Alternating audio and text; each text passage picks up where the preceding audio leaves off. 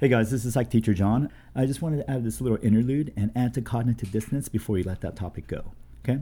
So it's a really interesting topic, one of my favorites. But what I want to do is add to it by giving examples that we'll talk about in sociology. Now, when we talk about sociology, I'll talk about it from a different angle. So I may not emphasize cognitive dissonance, but it's definitely a factor. Okay? So again, remember briefly that cognitive dissonance is you think two different things, right?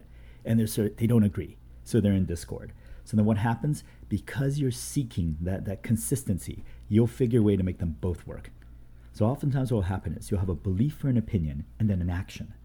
And if the action goes against your beliefs or your opinion, right, you figure who's going to win. If you want consistency, one of those has to win. And in a lot of experiments, the action surprisingly wins. Okay, so we talked about that last time, but I want to give you 3 more good examples. Okay, so one really good example, classic, is the military. Basic training is really important. It gets you fit. It helps you cooperate with your group, right? Become a unit, etc. Many reasons for it. But there's an aspect of cognitive dissonance that might be going on here.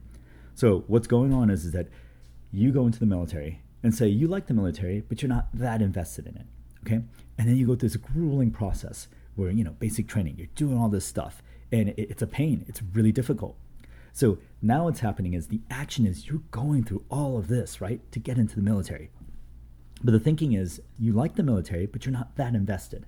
But the action says otherwise. Because if you look at the actions, you're going through all of this. And then maybe at a subconscious level even, the thinking is something like, well, why'd you do it? You didn't just do it to waste your time. You went through all of this stuff. You tried so hard. Why? Because the military must mean a lot to you. A lot more than you thought.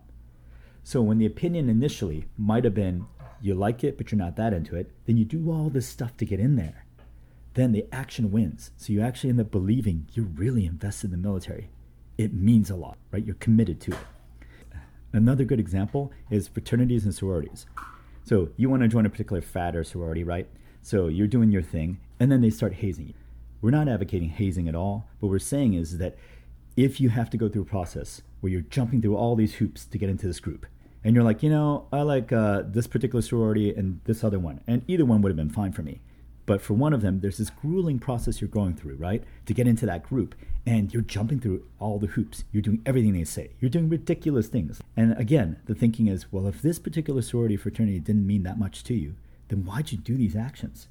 Because the actions say otherwise, right? Something is going on. So again, the logic is you did all of this to get into that group. So you must really care about that group.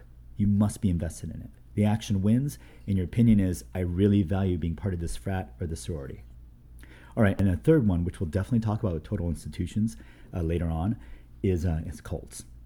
So in a lot of cults, there's this process you have to go through to get into the cult. And it requires a lot of sacrifice and a lot of time and a lot of due diligence. And so what's happening is that you're going through all these steps. You're investing all this time and effort to get into this group. So that when you're finally accepted into that group, right, again, cognitive dissonance sets in. The thinking might have been, I'm interested in this group, but I'm not sure if I want to join them. But after sacrificing all this time and energy, right, trying to get into that group, it kind of works like this. Why did I do this? I didn't do it just to, punish myself. I did it because it must mean something. Because being in that group really meant something to me, really means something to me. So once that member becomes indoctrinated as a part of that group, because they did so much to get into that group, they're extremely invested. That's possibly one of the reasons why you have, in cults such a strong following and people that are so devoted, right? And part of that's backed up by this dissonance thing. You must really believe in it. You must be willing to do things for it because look at what you've done so far. Okay? Again, we're not advocating any of this. I'm just saying that these are good examples of cognitive dissonance. So we're going to wrap this topic up and we're going to move to, talking about the individual, your self-perception, what modifies that, etc. And then we're going to move from that to sort of group things, group dynamics, like group polarization, okay? And then once we get past that, we'll talk about what I call big theme things, like obedience, persuasion, etc. So a lot of interesting topics yet to come in social psych. Hopefully I'll see you guys soon.